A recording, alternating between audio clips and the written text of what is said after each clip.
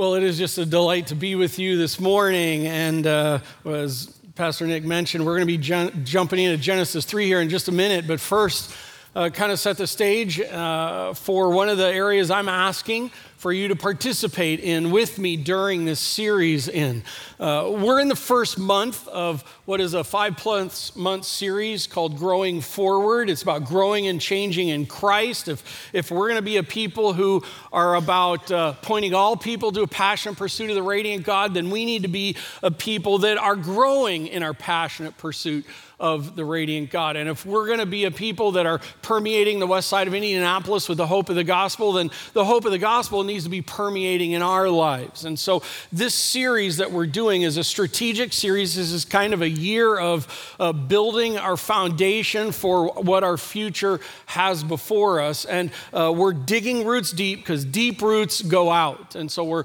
making sure roots are deep in this. And one of the things that I'm asking is that you would pick an area of your life to be growing in.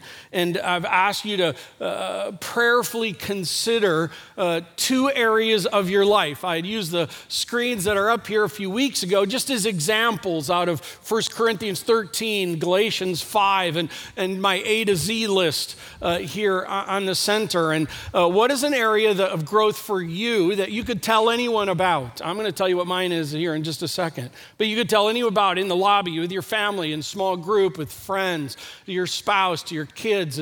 And I'm really trying to help set the table for you to be able to take what we're doing and take it into your life. And let's not just be hearers of the word, but doers of the word as well.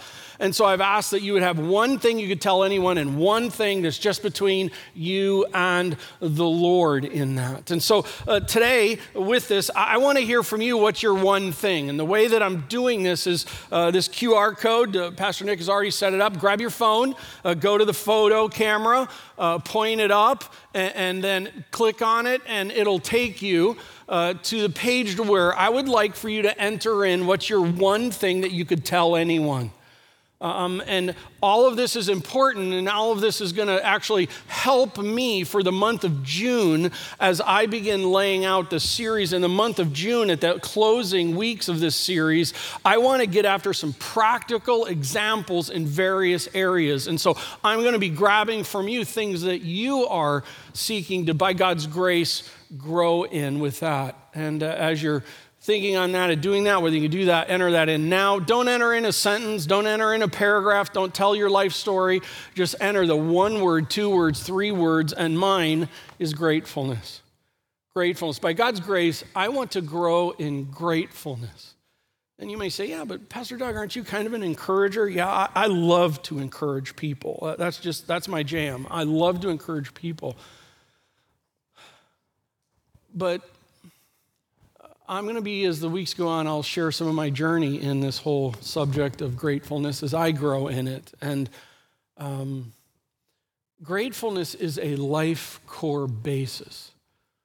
For me, I've chosen gratefulness as opposed to thankfulness because thankfulness can be a moment in time where you're thankful. Gratefulness is a undergirding, lifelong mindset.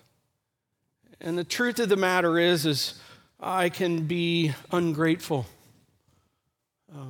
by the 1 or 2 things that aren't there and forget about, all that God has done. In fact, let me just share you a couple verses I've come across as I've begun in this. Jonah 2:9, New International Version. Jonah is in the belly of the whale. He's in the belly of the whale. He's been running from God, and God swoops him in. And in the belly of the whale, he says this, but I with shouts of grateful praise. Wouldn't you think that would be not the place to shout gratefulness? But he is shouting grateful praise. Why? What I have vowed I will make good. I will say salvation comes from the Lord. It's not because I'm sitting here in the muck of this whale's belly, but now I'm totally off track. But because of who the Lord is, I'm going to keep going. Colossians 3:16, one more, and then we'll jump where we're headed. Let the message of Christ dwell among you richly as you teach and admonish. That's kind of a thing for me. As you teach and admonish one another with all wisdom through psalms, hymns, and songs from the Spirit, sing to God with gratitude in your heart. I want to grow in that. And I want to thank you for entering in your one thing that's going to help me, and may we be praying for each other and talking together about areas we're growing in with that. And I want for you to know how grateful I am for you. You keep me going. I mean that more than you know. Please turn your copy of God's Word to Genesis 3. Genesis 3. We're in the part of our series right now. We're looking back. We're going back, and we're grabbing a hold. And we began 3 Sundays ago in Genesis 1 through chapter 2, verse 3, the 7 days of creation. And the title of that is Created by God. Created by God. Again, we're setting foundation for growing and changes. If we don't understand where we came from and how everything came about and how everything got messed up, that's today. Today's a heavy day. Genesis 3, but we started out created by God, and then Genesis 2, we finish up the rest of that chapter, and it's placed by God, placed by God. Today we're in Genesis 3, and it's a broken by choice. Adam and Eve, created by God, placed by God, and even uniquely placed. By the way, they didn't get to determine where they were to be. They were placed by God. I'm telling you, that's going to have a lot of implication and a lot of application for you and me, because you didn't have a choice in what family you were placed in. You didn't have a choice in a whole bunch of things, but you were created by God. You were placed by God. And then today we're going to be in broken by choice. Broken by choice. Next Sunday, Psalm 139. The hope of it, known and pursued by God. Even though we're broken by our own choice, God still knows us and pursues us. Today's the heavy. Next week is the delight in that. I want for you to know I'm keeping these 4 points because out of this beginning part of the series, this looking back part of the Growing Forward series, these are the 4 points I want for us to just keep before us, created by God, placed by God, broken by choice, known and pursued by God. These are the things I want us to keep before us. Well, today we're in Genesis 3, broken by choice. I just want to walk through this chapter together. It's fascinating. And let's see how things got broken. Have you ever wondered, why do you get so frustrated with your own brokenness? Have you ever wondered, why is this all going down in Ukraine? By the way, I have a sister-in-law who grew up in Odessa, Ukraine, all her life until her mid-20s. She's right now in Poland, flew back to Poland to try and get a friend's mom. I'm telling you, friends, don't you just wonder, why is this world so broken? Well, let's see why. Chapter 3. Now the serpent was more crafty or shrewd, or as I said in the first service, Shrafty. I'm having word issues today. Now the serpent was more crafty, more shrewd than any of the other beasts of the field that the Lord God had made. Hold there for a second. If I so appreciate having the chapter breaks in there for us to be able to find places in Scripture and be able to get there quickly and easily together. But sometimes the chapter breaks break up the movement of things. If you just knew what was happening so far in what we know is Genesis 1, Genesis 2, and then we come into Genesis 3, it's quite a profound movement here at the moment. Because, one, we learn about this serpent, and if this is all that you knew, you don't know who he is. You don't know who this serpent is. You just know there's a serpent, and there's only one item at this point in time that we know about this serpent, that he's crafty. That he's crafty, that he's shrewd. That's the only thing that we would know about it. We know that the serpent is Satan. We know that from other texts of Scripture and bringing back. But if you were just right here at this moment and just moving along in the text, you're like, there's a serpent. Okay, fine. And he's crafty, he's shrewd. And then you have the Lord God. I mentioned last Sunday the Sunday before in chapter 2, about how in Genesis 1, it starts out with Elohim. It's plural. It's God. I think the Godhead. In the beginning, Elohim created. And you have that. Then all of a sudden in chapter 2, all of a sudden really brings the tables. It kind of narrows in on the creation of man and woman, Adam and Eve, and it tells us about that. And all of a sudden, Moses, through the work of the Spirit as he's writing this, uses the term Lord God or Jehovah Elohim. It's, by the way, Elohim, we could say the creator, and then Jehovah, the covenant, we could say the covenant creator. And that is carried on through. And all of a sudden we meet in chapter 3, the serpent who is more crafty, more shrewd than any others. And yet know this, also on the table, there is the covenant creator. I'm not talking about covenant theology. I'm talking about a God who covenants himself. It's a character reality. It's who God is. God is a covenanting God. That carries out. He's the one who created all things, and we have this. And he, this shrewd serpent, said to the woman who we met at the end of chapter 2, Eve, did God actually, don't you wonder how he talked like? You know, we always think of this, kind of thing with that and all this, but it's like, did God actually say, you shall not eat of any tree of the garden? I'm going to tell you there's many things we could talk about on this interaction between the serpent and Eve here. I'm not going to go into all the details. I want to leave room for you to be able to have conversations about, think about. Families, go in them, small groups, interact with some of these as you can. He's not telling a lie. He's just asking a question. Did God? Know this, the core of the question is about the character and the goodness of God. That's just where it's coming at. He's not saying, are you hungry right now? And so I got an idea for some lunch. Okay. This is the foremost issue that's on the table here is about Elohim, Jehovah Elohim. Did he questioning who God is? And the woman said to the serpent, we may eat of the fruit of the trees in the garden. Oh, by the way, I missed something because I want to note it. Why did he go after the woman? Hey, can we just set aside all of the sexist reactionary moment in all of this just for a second? Apparently not. Why Eve? Why Eve? I think it was a strategic move. I think it was a shrewd move because that's the only thing we know about him.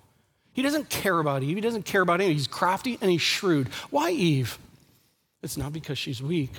I think it's because of the position in a shrewd one would do. I don't think he cares whether he's a woman, he cares whether he's a man. He's just going after who could do the most damage.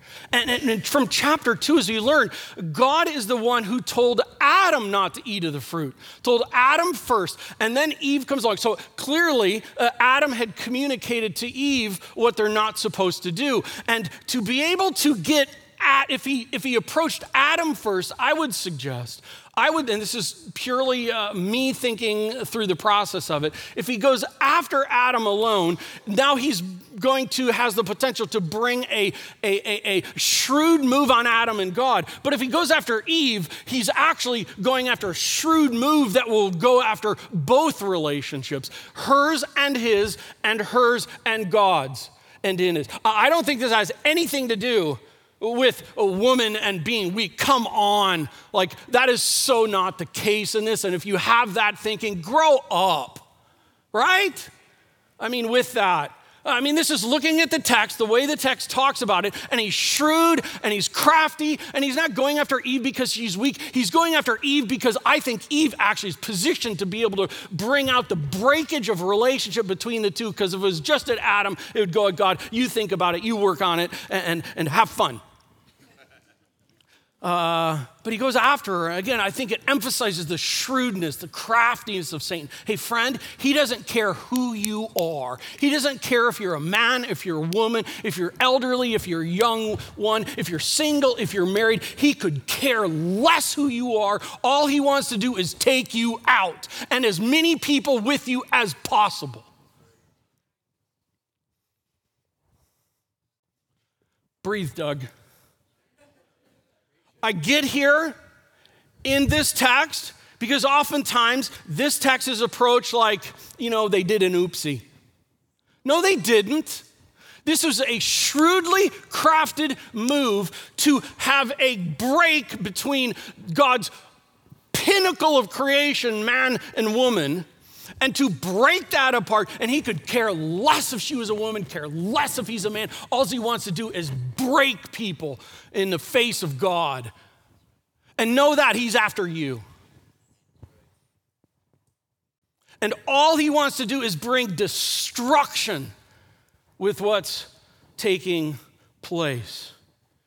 He wants to destroy you. He wants to destroy your family. He wants to destroy your reputation. He wants to destroy churches. He wants to destroy people. He wants to destroy nations. He is wicked. He is horrible. And he is after you and after us. And let's wake up.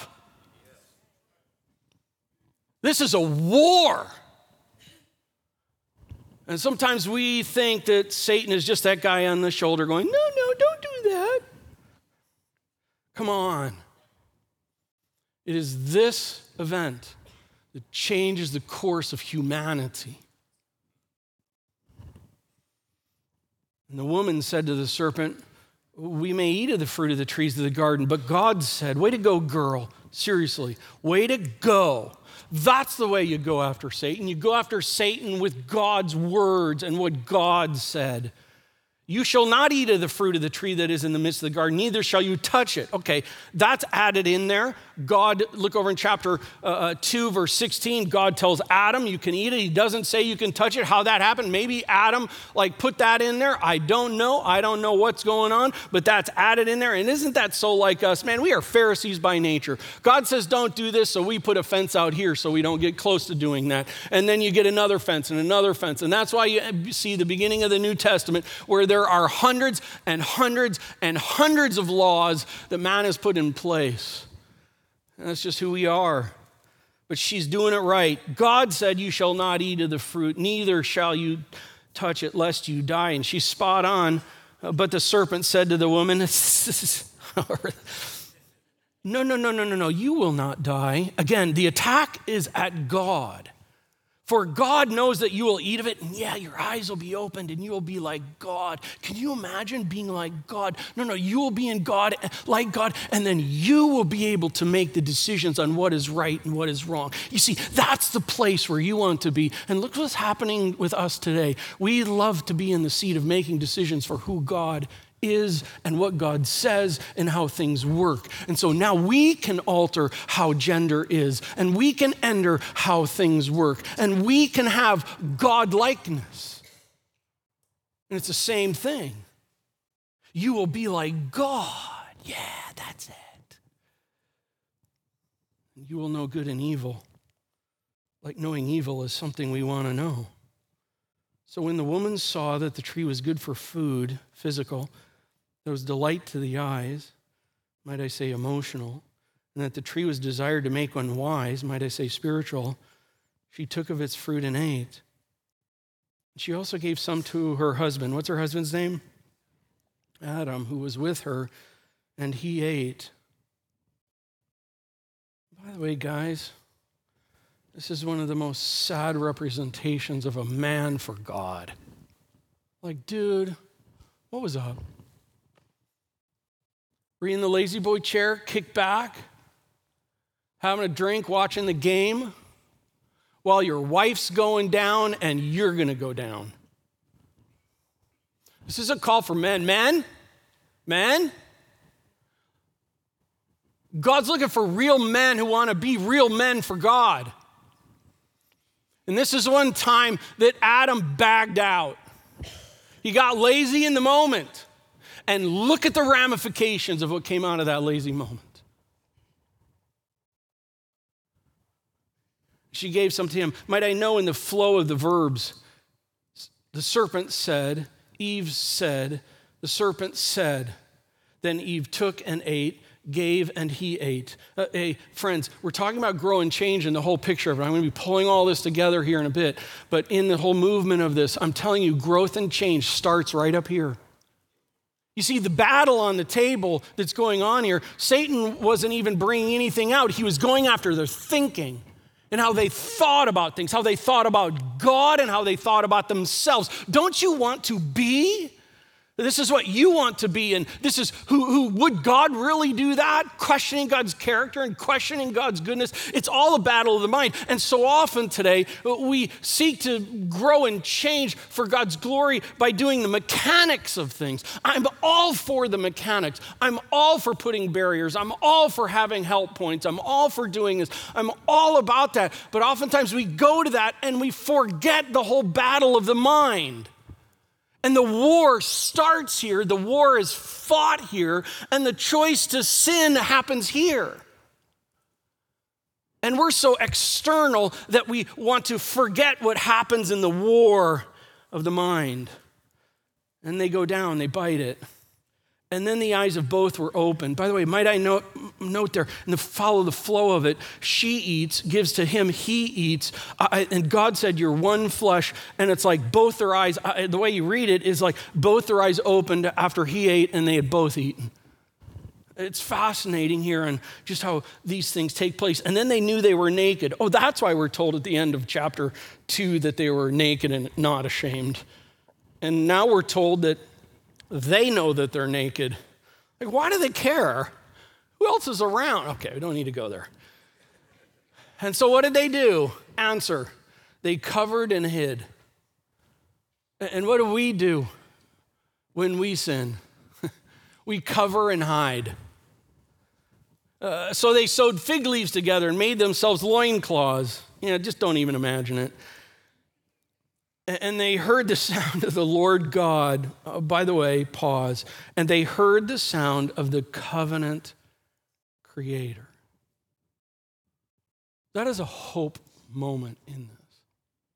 Because he is not just the creator, but he is the covenant one. He has covenanted himself here. And something just broke the covenant. And yet, boom, boom, the covenant creator walks in the garden in the cool of the day. By the way, I'm going to put on this, you can have a conversation about this as well. I think the idea of the text is that the covenant creator was doing this walk every day.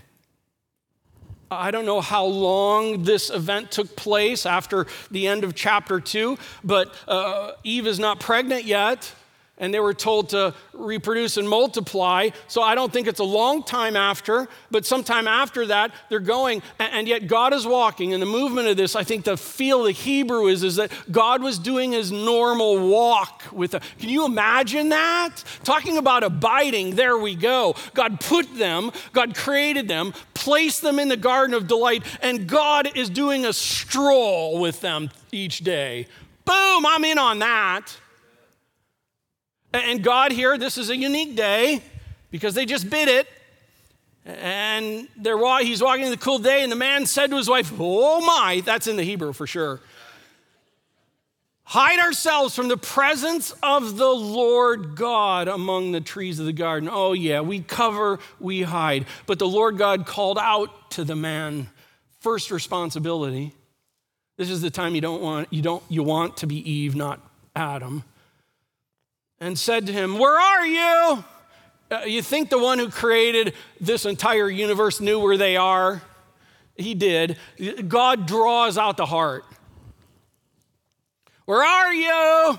And he said, I heard the sound of you in the garden and I was afraid, not because you were in the garden, but because I was naked and I hid myself. And their covenant creator said, who told you were naked? Have you eaten of the tree of which I commanded you not to eat? Oh, God knew.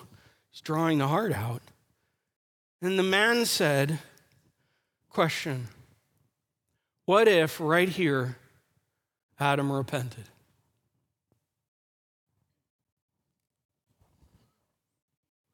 What if right here Adam said, oh, covenant creator God, I sinned. I was wrong.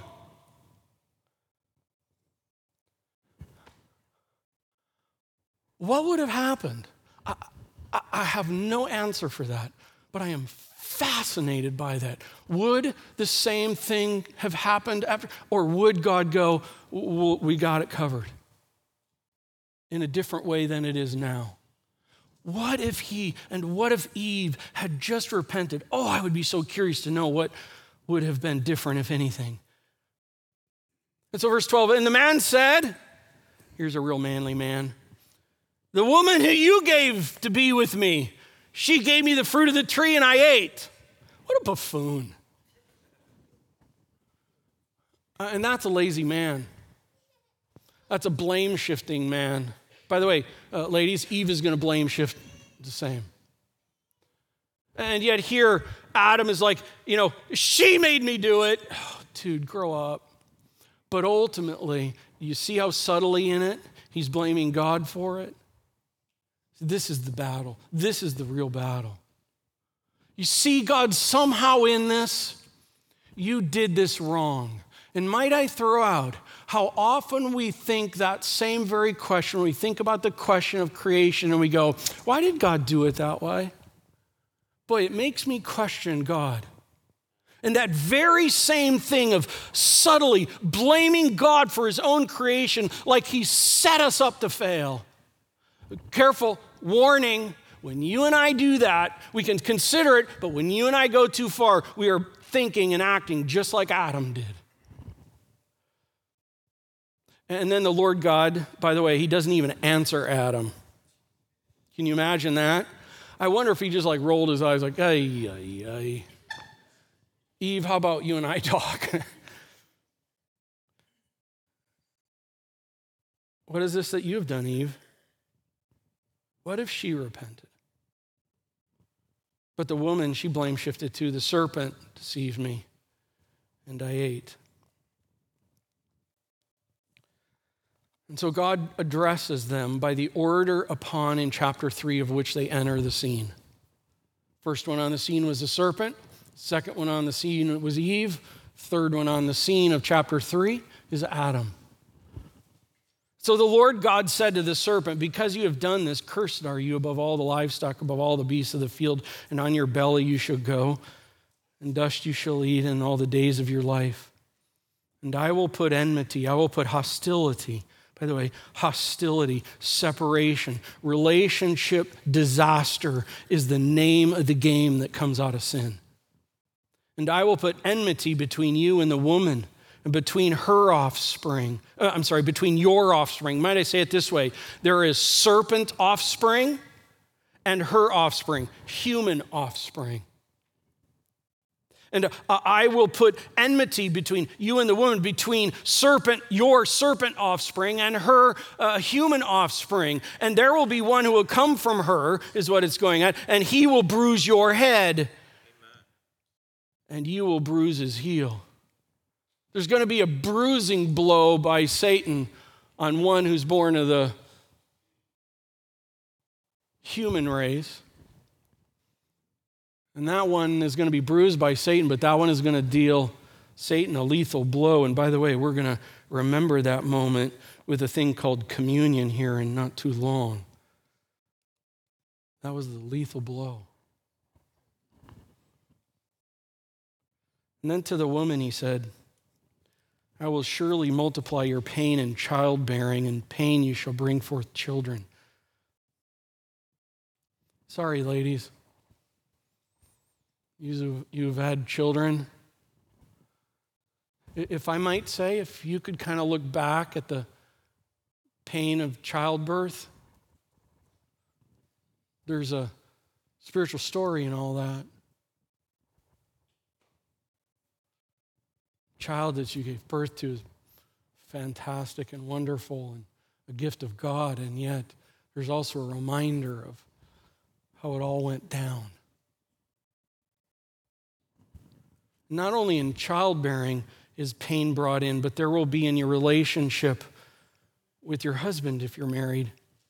I will multiply pain in childbearing. And then there's this sentence that we could spend the whole time, but I'm just going to briefly, because I actually think it's quite easy to understand. Your desire shall be for your husband. I really think, as it's noted in my English Standard Version, against your husband, I think is a better understanding. Your desire shall be against your husband, and he shall rule over you. And this is the infamous passage where everybody all of a sudden starts sweating, and how's he going to talk about this, and what's he going to do?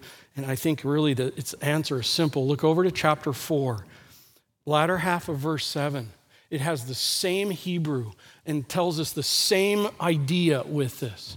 And in it, it says at the end, sin is crouching at the door. Sin's desire is against you or for you, but you must rule over it. What's going on here? I don't have the time to go into it, but I'm just going to say this. This isn't saying that the husband rules over the woman.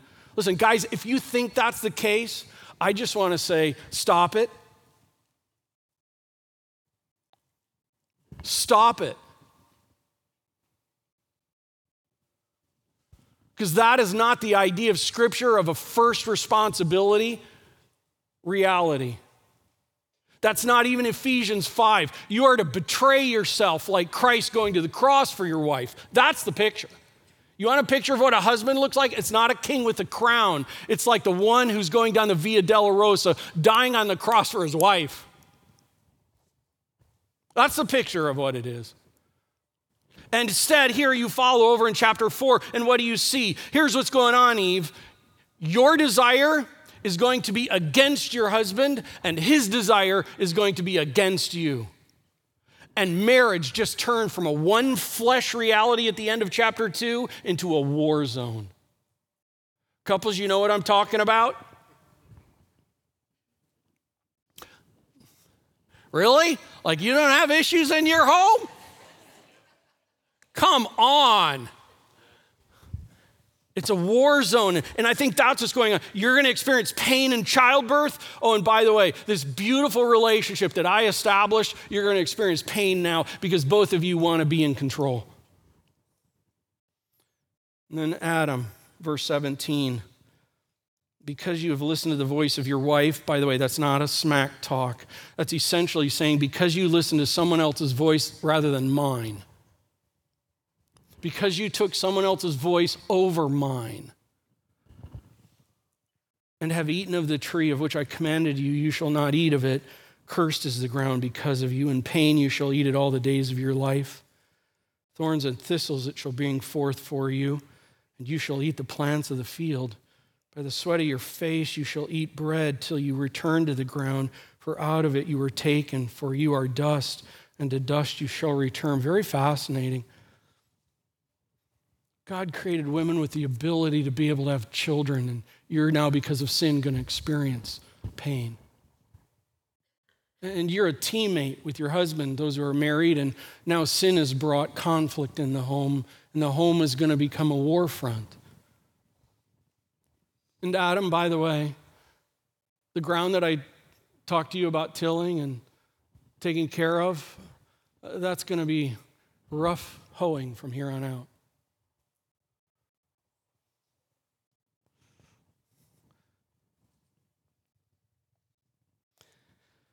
Friends, sin destroys. It's not an oops.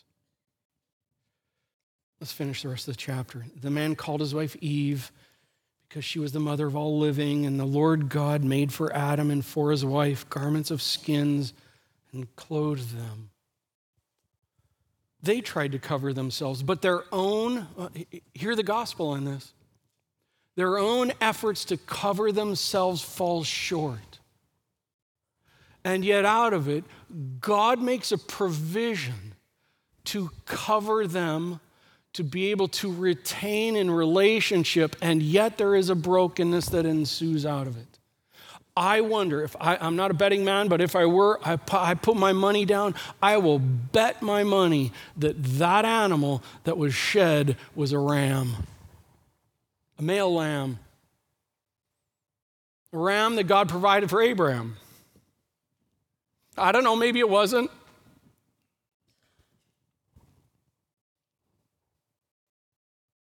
But can you imagine Adam and Eve? Did they see this? I'm inclined to think they did. Because in this, Adam is naming the animals, and then Eve, and they're a team together. And can you imagine in this? I'm going to throw this out. You're going to think I'm a wackadoo, but I think animals talked before sin came in. Now I'm a wackadoo. But I do. I just think even in Revelation, when you see things, I think in some of these, and animals are created as this unique kind of blessing of a relationship that is not to replace God, but God is just so kind with these animals in it. And then Adam is naming them. And then can you all of a sudden imagine if they see God who walked in the garden killing one?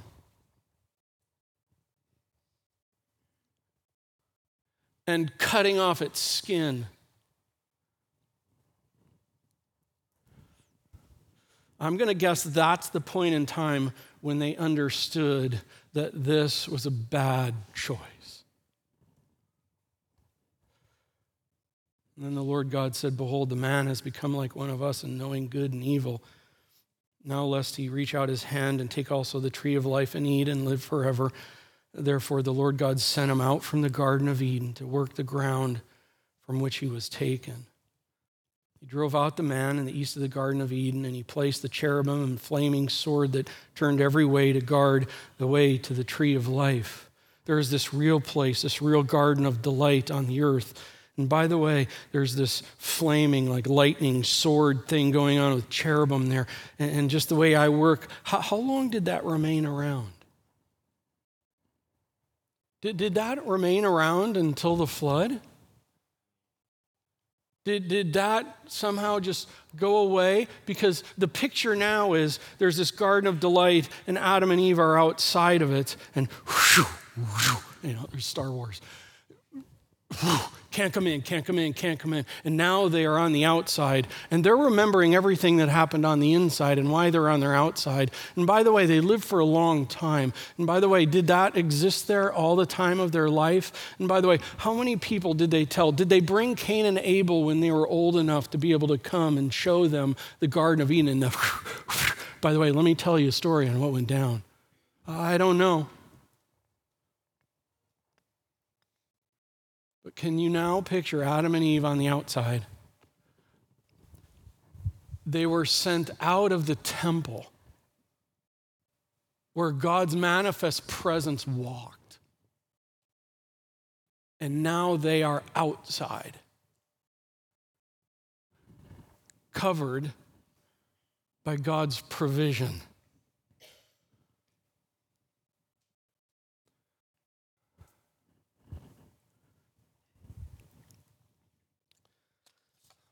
Couple closing comments. The magnitude of the choice. This was no, hey, Adam and Eve, please don't eat grandma's apple pie. And then they eat grandma's apple pie, and then they get spanked, or I guess you can't say that today. That's what happened when I grew up. And then they were disciplined. They were given a timeout. There we go. And it's not that. It's not that. This was a choice, changed the course of humanity. They were not Adam and Eve with an oopsie. They were now Adam and Eve with a total depravity bent.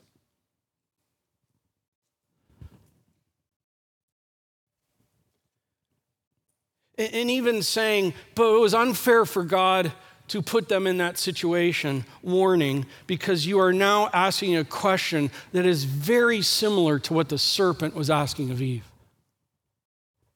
And we're beginning to question God's goodness and God's character in that.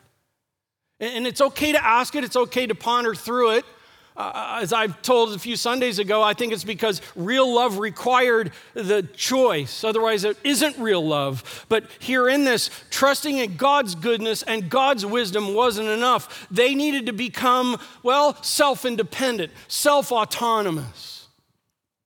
Because it's better to be self-autonomous than to be in a situation to where you have to routinely, day in and day out, trust God. Better to be self-autonomous than to have to trust God, right? Wrong. But that's what went down. And by the way, every day you and I understand that reality, don't we? Every day. Adam and Eve's choice was a choice to substitute their values of what was acceptable for God's stated values on what is acceptable. Hey friends, God created everything, and therefore God is the one who gets to establish how things work. And growing and changing in Christ becomes about conforming to what God sets in place, not what you and I in our self-autonomous, desirous ways want to be. You and I don't have the final say. God does. And that's a hard truth to understand or grab a hold of because we want to be our own men. We want to be our own women. We want what's beautiful. We want what's desirous. We want that God-like capacity. And yet that choice is disaster. I don't think they understood the magnitude of their choice. I don't think they understood the magnitude of the consequences, but they all happened. Adam and Eve willingly and knowingly stepped out of the condition and position that God had set them in. One requirement he had, just don't eat that. Of all the millions of goodness that God had done, they had to have the one thing that he said, please not that. And, well, let me make it personal in my own growth. How ungrateful of them. As someone, by God's grace, wanting to grow in gratefulness. How easy it is to look at the one thing that isn't what you would like it to be and lose sight of, And their choice brought in this cataclysmic catastrophe, including our broken reality and including our broken choice. Hey, we are totally depraved because of Adam and Eve, and we are totally depraved because we have chosen to sin. We can't blame them. We are like them. And we need to understand the depravity of our condition. Isaiah 59:2, but your iniquities have separated you from your God. Your sins have hidden his face from you so that he will not hear. Habakkuk 1:13, your eyes, O Lord, are too pure to look on evil. You cannot tolerate wrong. Romans 1, the wrath of God is being revealed from heaven against all the godlessness and wickedness of men who suppress the truth by their wickedness. Since what may be known about God is plain to them, but because God has made it plain to them, for since the creation of the world, God's invisible attributes, his eternal power and divine nature have been clearly seen, being understood from what has been made, so that all men, so that all women are without excuse. Romans 3, there is no one who is righteous. There is no, not one. There is no one who understands. There is no one who seeks God. All have turned away. They have together become worthless. There is no one who does good, not even one. Their throats are open graves. Their tongues practice deceit. The poison of vipers is on their lips. Their mouths are full of cursing and bitterness. Their feet are swift to shed blood. Ruin and misery mark their ways, and the way of peace they do not know. There is no fear of God before their eyes. And if you're thinking about the people next to you, or the people behind you, or the people in front of you, you need to get your eyes on yourself. For the wages of sin is death.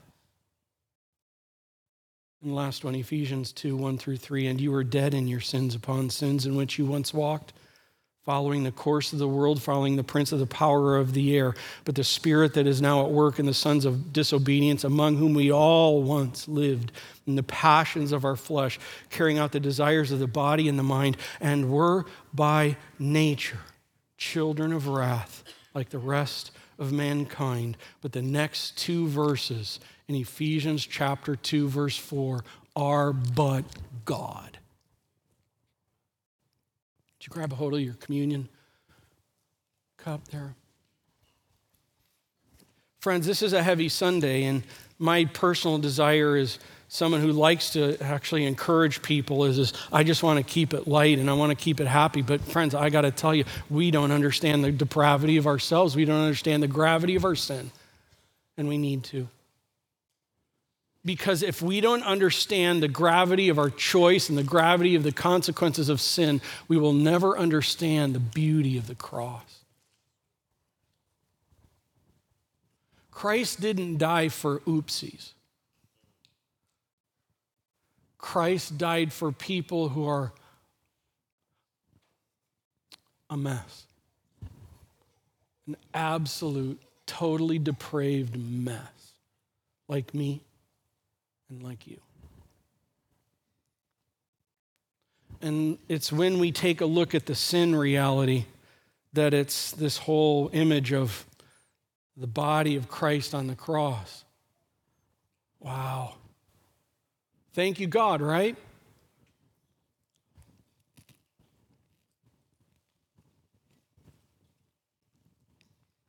And in remembering the cross of the payment paid for our sin and depravity, takes me all the way back to Genesis 3. And when God made the provision that included the shedding of blood as the thing that would cover. And thank God for the shed blood of Jesus Christ. Amen? So, Lord, it's with heavy heart that we come to you in realizing the depravity of our own condition on ourselves. Oh God, how we lie to ourselves so often. We don't like being able to look in the mirror and see our depravity and see our brokenness. And so we try and cover it up. We try and blame shift it. Well, it's because of my parents. Well, it's because of my kids. Well, it's because of my job. Well, it's because, and we're just like Adam and Eve. Instead, God,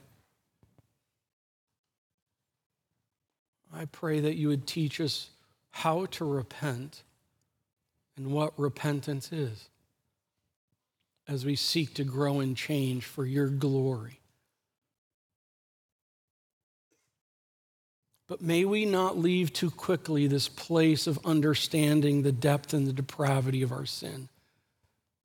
As ugly as it is and as hard as it is, might we kind of sit here realizing the darkness of it, yet realizing in that the utter magnificence of you. Oh God, that you would love us. What a story that is. Amen.